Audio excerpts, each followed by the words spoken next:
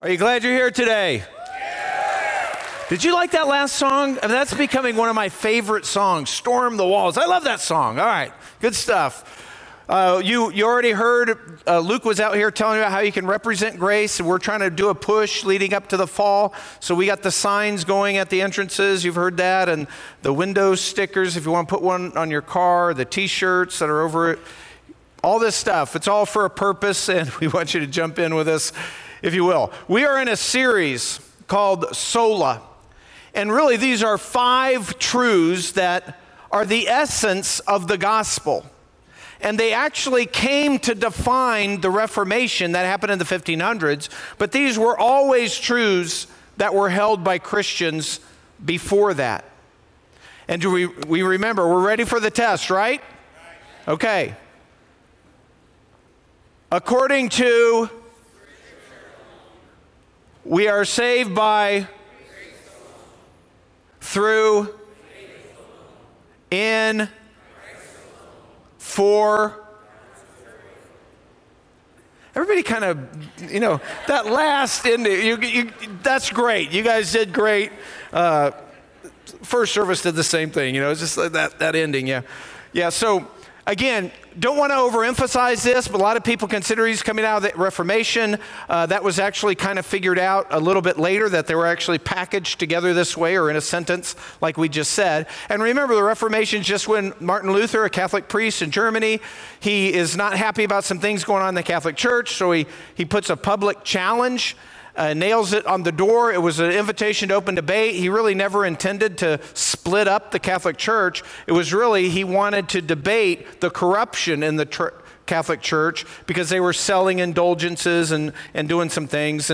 But because that happened after about 80 years or whatever after the printing press was invented, that just opened the floodgates because people had access to Scripture, and they started realizing that according to the Bible, the Catholic Church was doing a lot of things that wasn't lining up. And so the floodgates opened. That led to a huge controversy, and then out of that became a bunch of Christian churches that were not Catholic. But just a reminder, there were always Christian churches in existence that did not submit to Rome.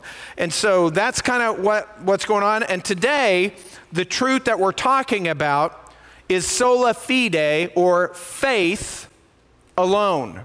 Faith alone. That's where we're at. And this is a key point of difference between biblical Christianity and Catholics, or Protestants and Catholic also.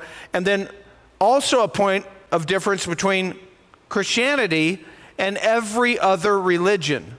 Faith alone. Are we saved just through faith, or do we have faith and part of that is doing things, usually in a church kind of a context? So that's what's going on.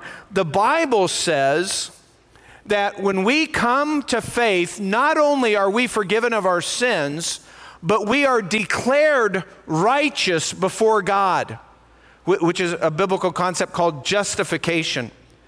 And we're justified, or we're declared righteous before God on the basis of faith alone, not by works. And so this faith alone creates a dividing line between biblical Christianity and every other religion.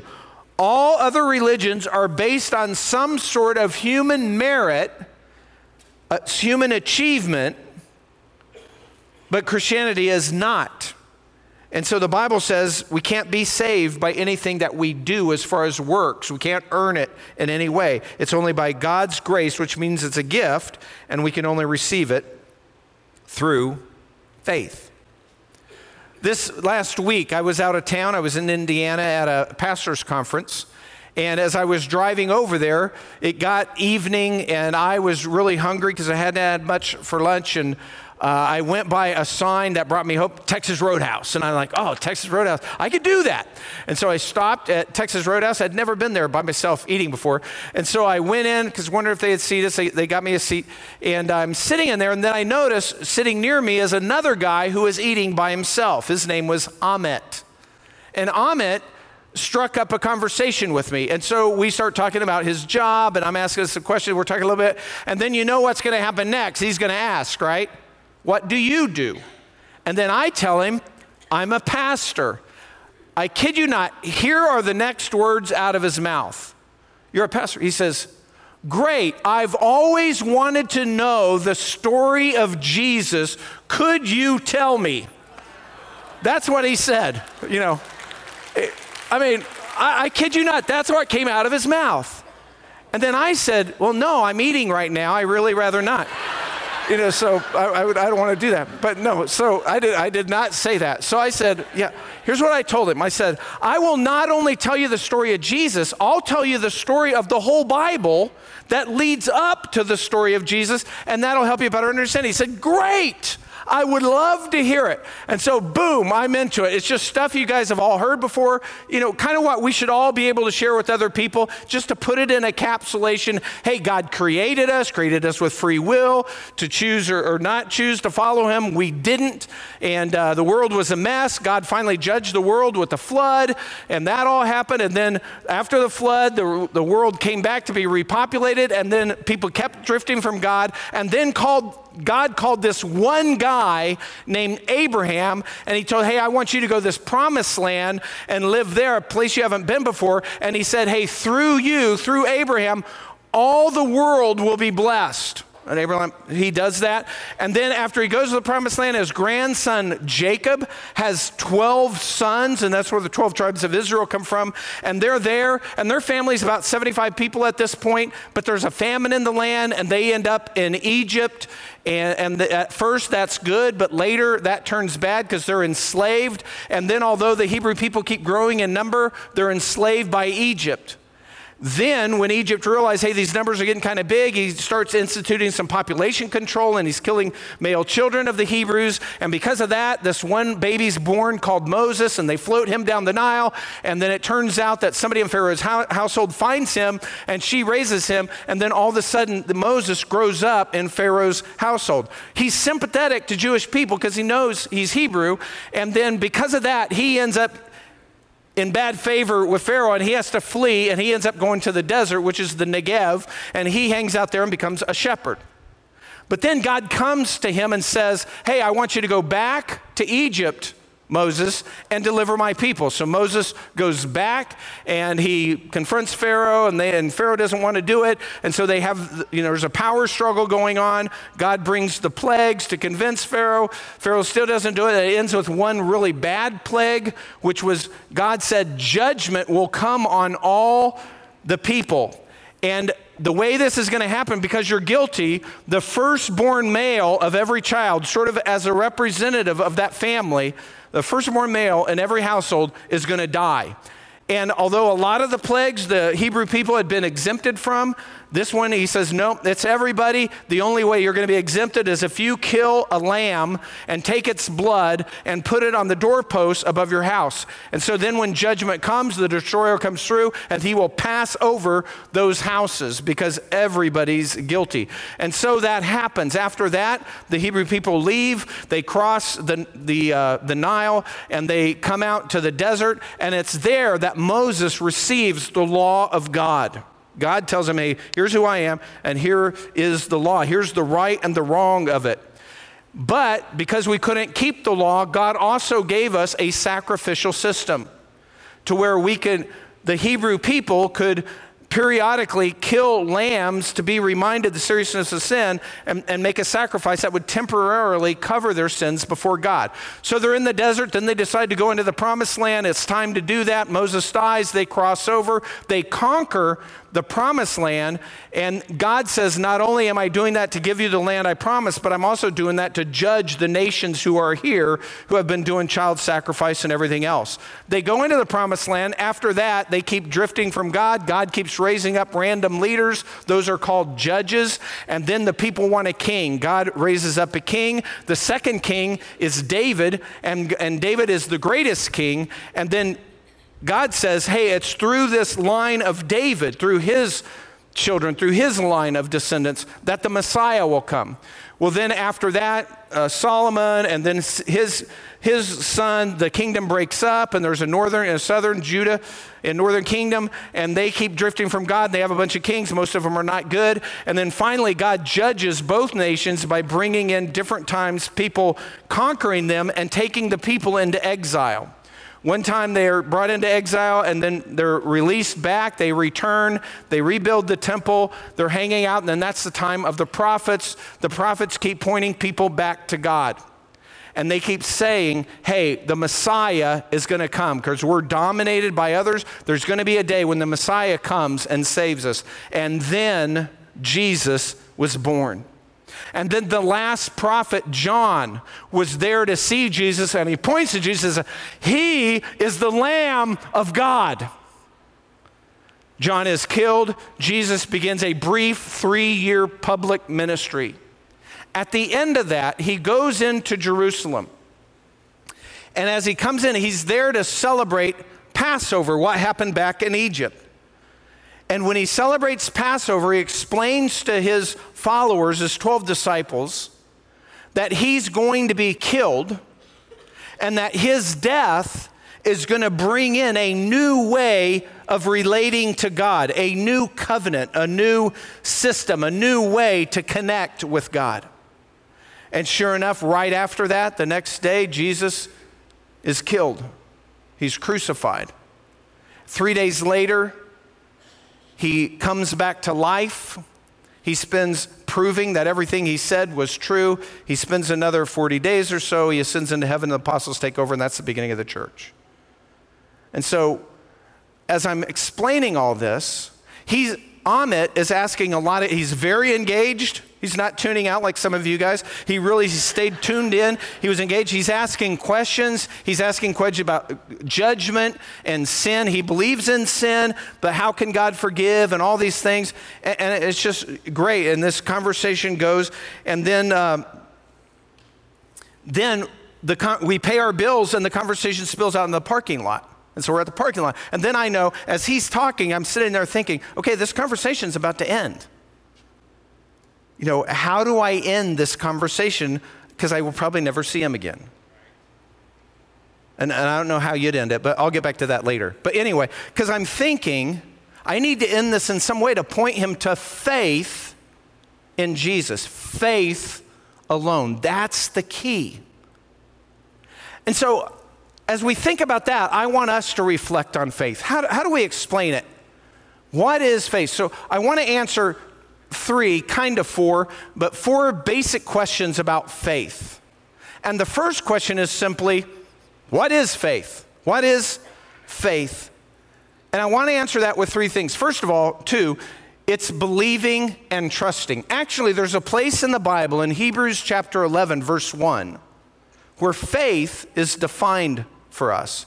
And so I want us to see that. Hebrews 11, beginning of verse 1, it just says, now faith is the assurance of things hoped for and the conviction of things not seen. Faith is the assurance of things hoped for and the conviction of things not seen. Now there's 2 key words there explaining faith: assurance and conviction. And in a lot of translations, those people translate those words a little differently because it's really hard to nail them down. But first of all, assurance.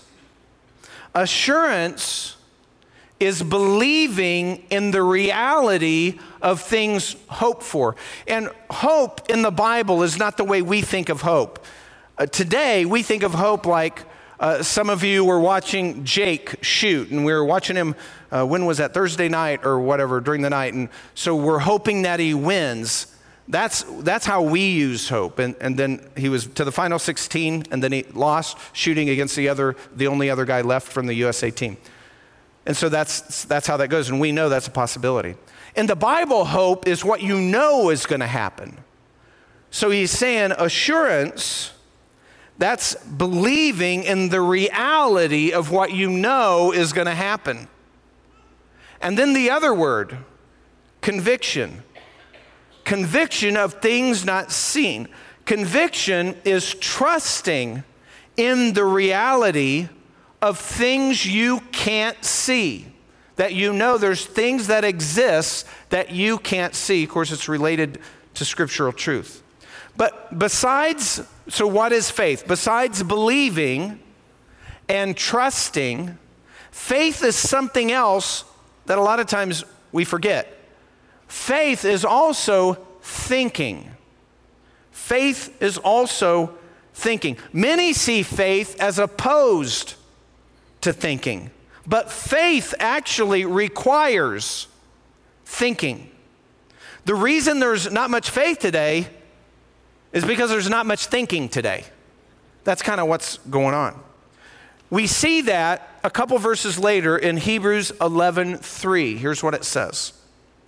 By faith, we understand, that's the thinking. We understand that the worlds were prepared by the word of God, so that what is seen was not made out of things which are visible.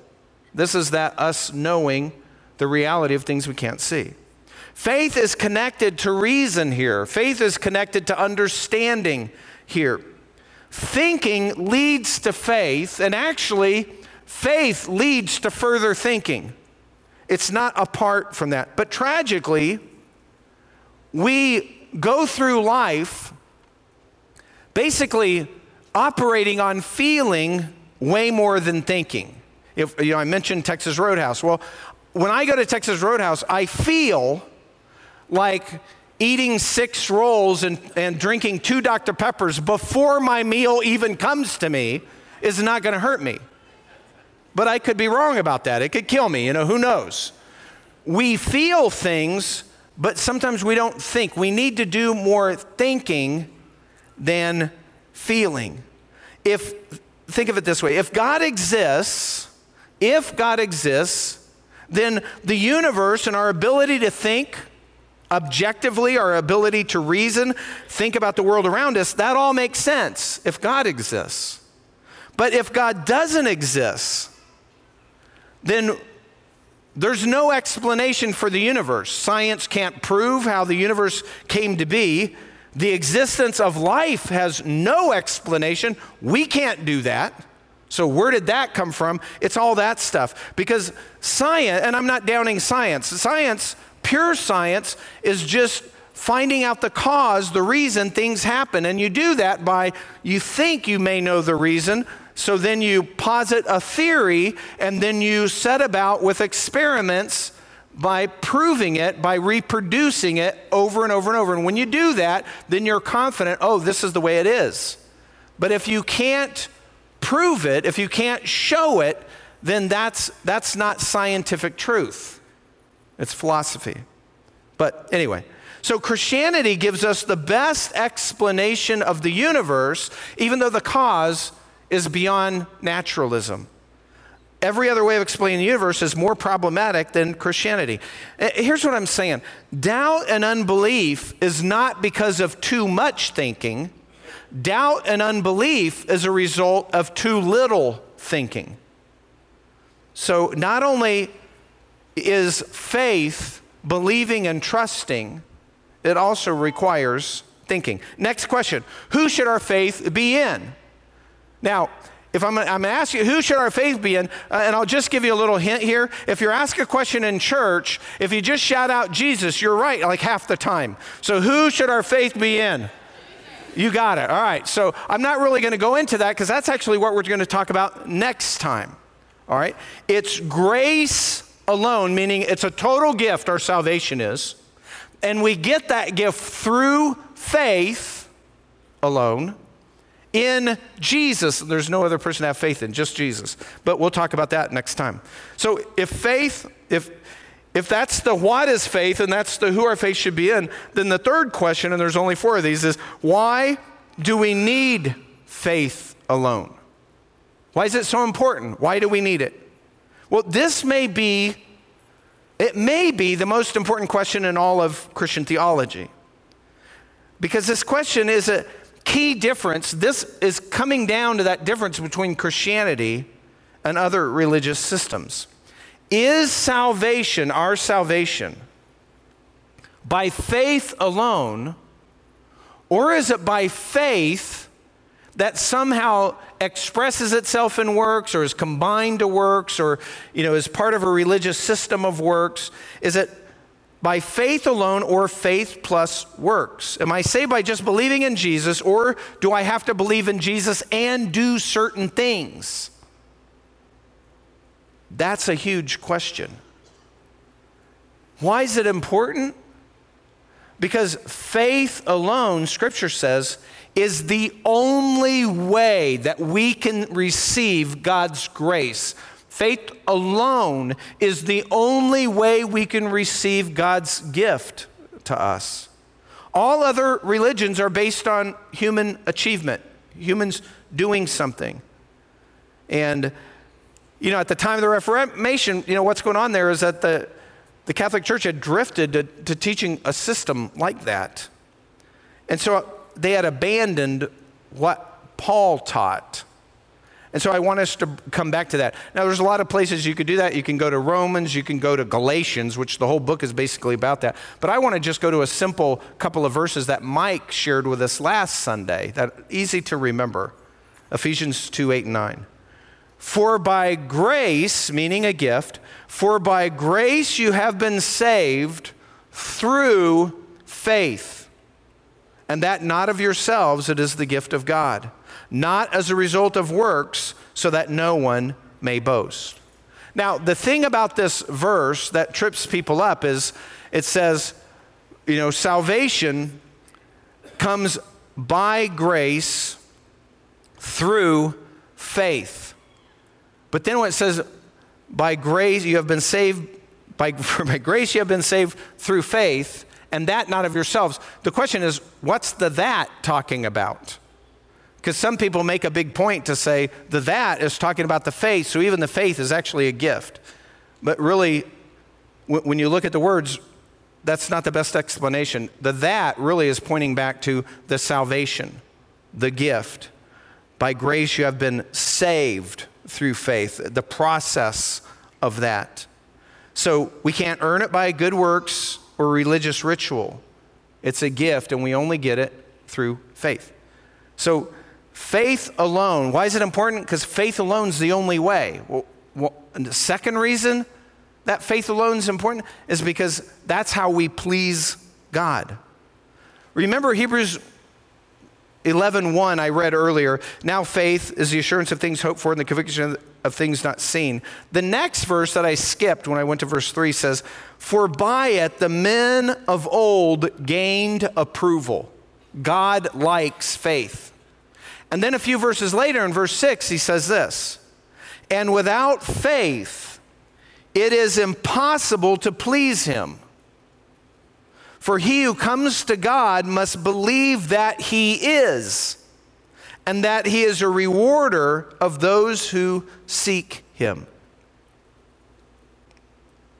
When we combine that with chapter 3, the first 3 verses, and that we're realizing, hey, our thinking kind of leads us to realize that there is a God, that there is a creator. We can look around that and figure that out without knowing anything about Christianity. So God's revealed himself in that way, but more specifically through the Bible and through the life of Christ.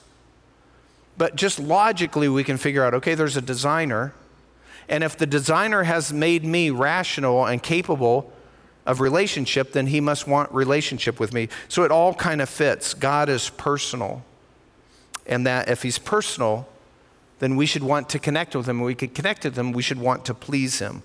Without faith, it's impossible to please God because we must first believe that he exists and that he wants to connect with us personally.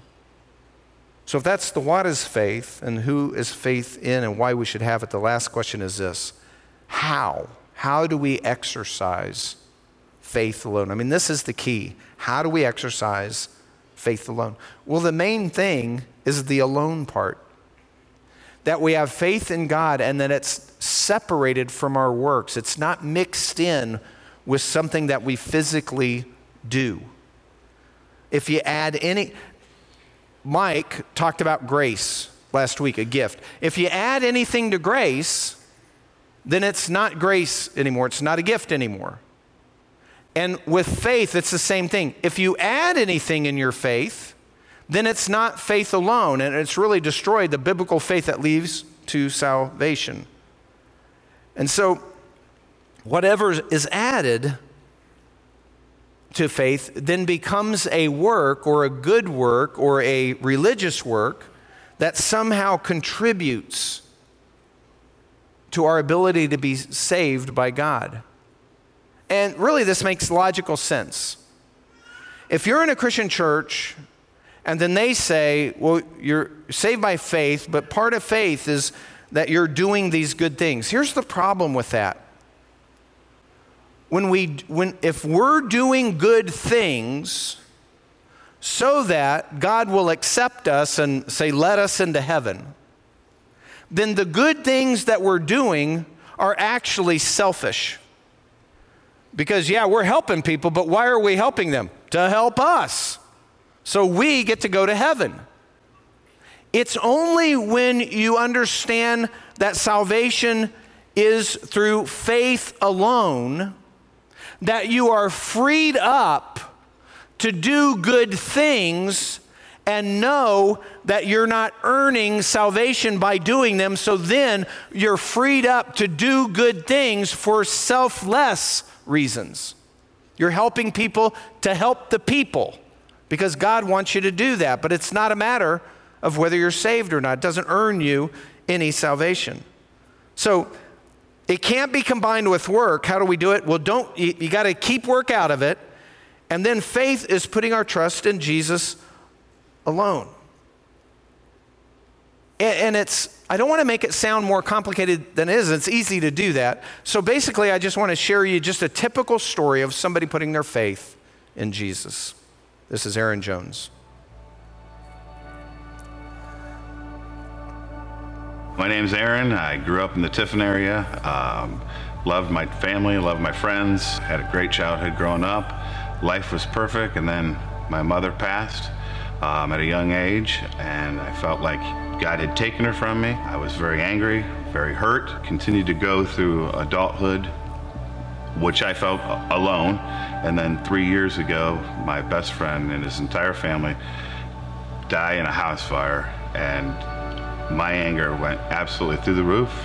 I pushed God away even further, and I just felt absolutely alone. So Grace Community Church opens in Tiffin, Ohio. My wife chooses to come and comes every Sunday and invites me every Sunday.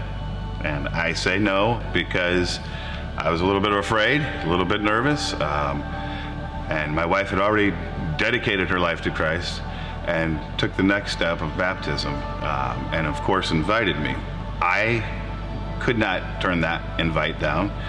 I came, I listened to the message, and I've been coming ever since.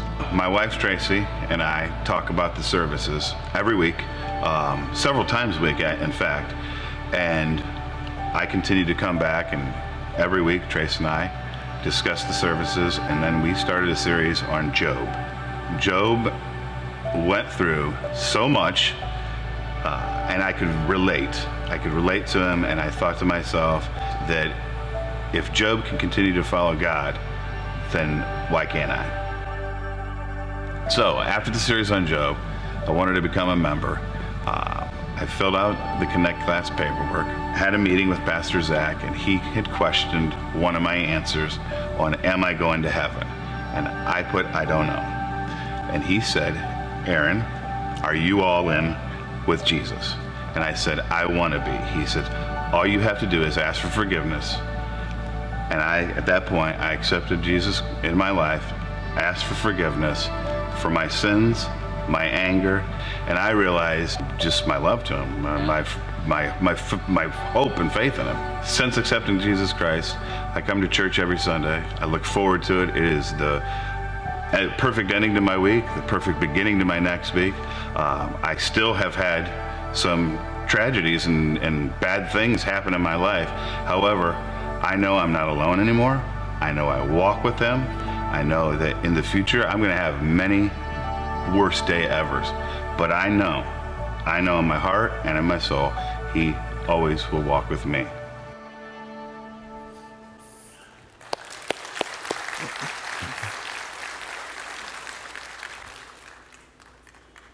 Happens every day. Are you all in? Faith is being all in with Jesus. It's the way I would describe being all in is you're not hedging your bet. You're not like, well, yeah, I'll take a little of this Christianity, but if that's not right, I want to make sure I'm having a good time, or if that's not right, I want to make sure. No, it's all in.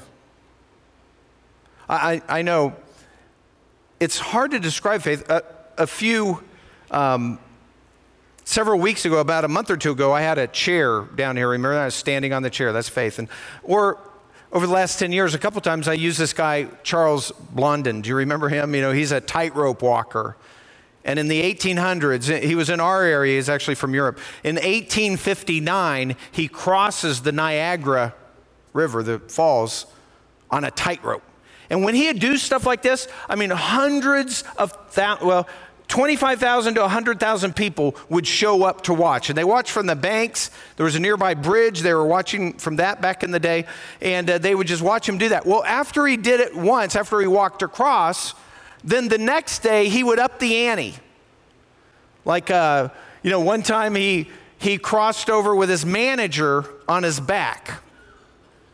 So everybody's coming for something new. One time he crossed over with a wheelbarrow over the Niagara River. He did that, and one time he put like 200 pounds in the wheelbarrow. So he's doing these things. The crowd's going wild because there's always one more thing he can do. He stood on his head. He one time went halfway across, cooked an omelet and ate it, and went on. I mean, he's just, and everybody's just coming to see one more thing. When he does the wheelbarrow, he crosses, and he says, when he gets to the other side, the crowds are there, and he's like, do you think I can do it again? They're all like, yeah.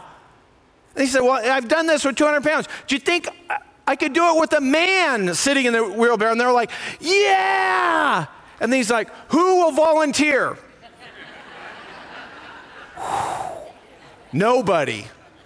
I mean, nobody. It's weird because I've used this to describe faith, and I've been rethinking that. I'm thinking maybe I'm making it too complicated. Because I think there's a lot of people sitting here, well, I put my faith in Christ. I don't know that I'm going across in a wheelbarrow with Blondin. Well, why is it? Well, he's done this several times, but one of these days he's going to slip. Or, hey, I trust him. I don't trust myself. I mean, what if I get out there and I start freaking out? What if I start, throwing my arms around or trying to counterbalance something? Or what if I sneeze? Is that going to throw it? Who knows? God's not asking you to put your faith in Charles Blondin.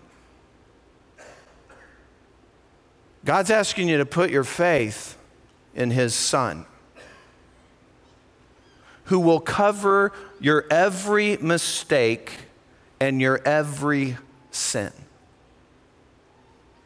who is the creator of the universe, way different than Blondin, as great as Blondin was.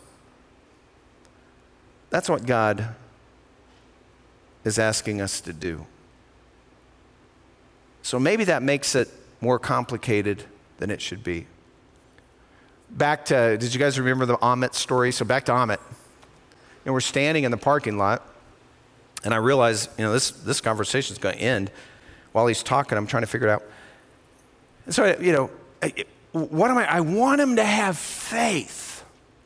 And so I basically just end with, Amit, I don't think this is an accident, and here you are, and you've heard this. But this is a message that God wants you to respond to. I'm kind of paraphrasing here. I don't remember my exact words. But I'm saying, you need to take this step. You need to admit your sin and place your trust, all your trust, in Jesus who died for you. And you can do that in your car. You can do that, but you need to think through this because it's a decision. This is news, and we have to make a decision. And it has to be during this life. There are no second chances when this life is over. And God hasn't guaranteed you another day. And so we exchange numbers, party company. Friday, I texted Amit. I said, hey, Amit, how you doing? just want to let you know I've been praying for you since we met every day. And just want to know how you're doing. You have any questions or anything? And then he gave me a text back, and I'm paraphrasing here, but it basically said, don't need to pray for me, I'm good. I went home, my wife and I talked about things and religion, and we've decided that we are just going to live life as best we can and try to do good. And I had some things to respond because that kind of actually involves some stuff we talked about. So remember, one good doesn't erase a bad. And he had no problem understanding that he was a sinner, like we all shouldn't have a problem with that. And then that's the last contact so far. That's my fear today with you.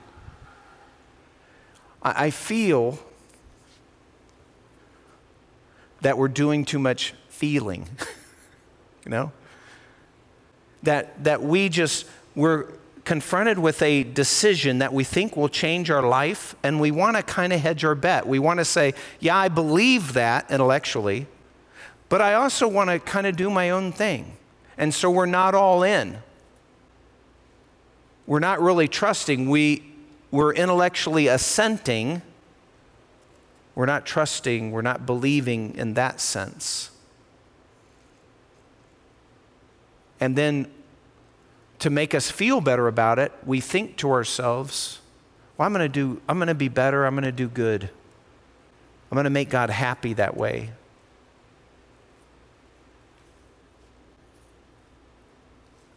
You cannot do that. You cannot make God happy without faith. You cannot make God pleased with you without faith. And faith is trusting in Christ alone. And so before we leave today, I want to give you that opportunity to place your trust in the God who sacrificed for you, the God who became the perfect lamb once and for all, to not only cover your sin and forgive you, but also to declare you and me righteous. We're not righteous. He judicially declares us as righteous. Christ gets our sin. We get Christ's righteousness. But we have to accept it through faith alone. And so right now, as you're thinking through that, if you'll just think through and make sure that you've not added any good deeds or any religious things, because you ask people this all the time, here's how they answer. Why do you think you're going to go to heaven? Well, I believe in Jesus.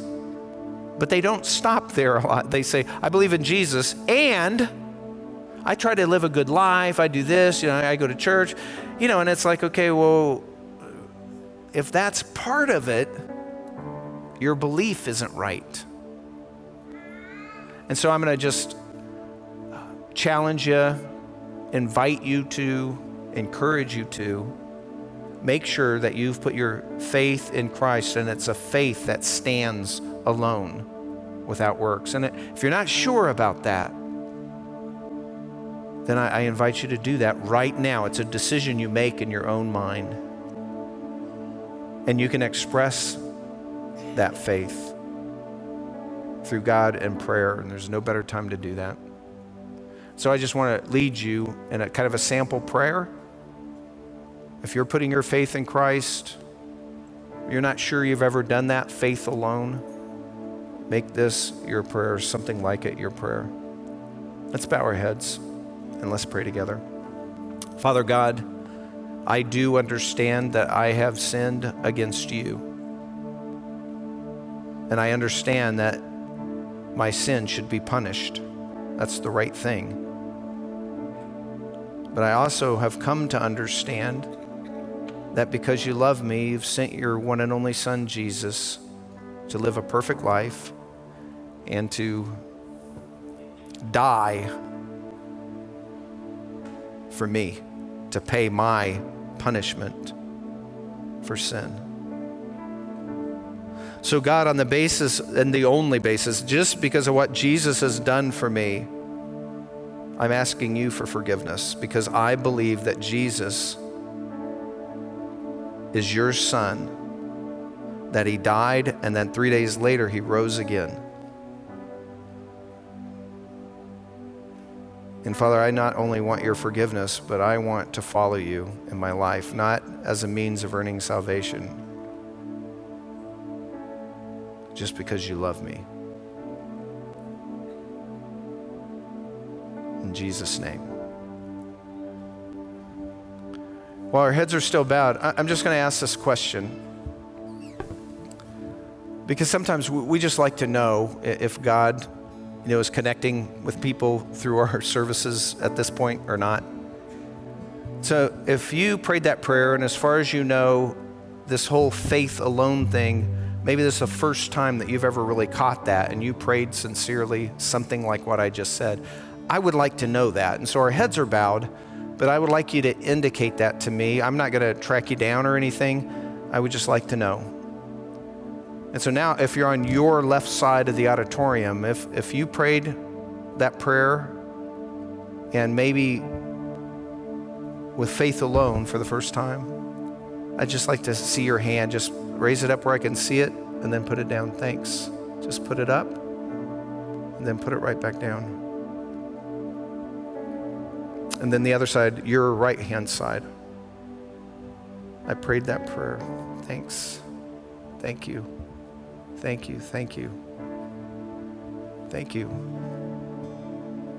Anyone else? Hey, Kevin, I prayed that prayer. I see it. Thanks. Father God, we thank you for tender hearts and your gracious Spirit who draws us to you. And God, pray that these who have indicated that they have made this decision, Lord, we pray they'd feel your presence. Lord, they'd have the joy that accompanies knowing you. And God, for the rest of us, that you would help us increase our faith and share it with others. Lord, thanks for loving us so much. Thanks for the gift that you give us. And thanks that it's only through faith, that we don't ever have to wonder if we're doing enough. Thank you, Lord. In Christ's name we pray. Amen.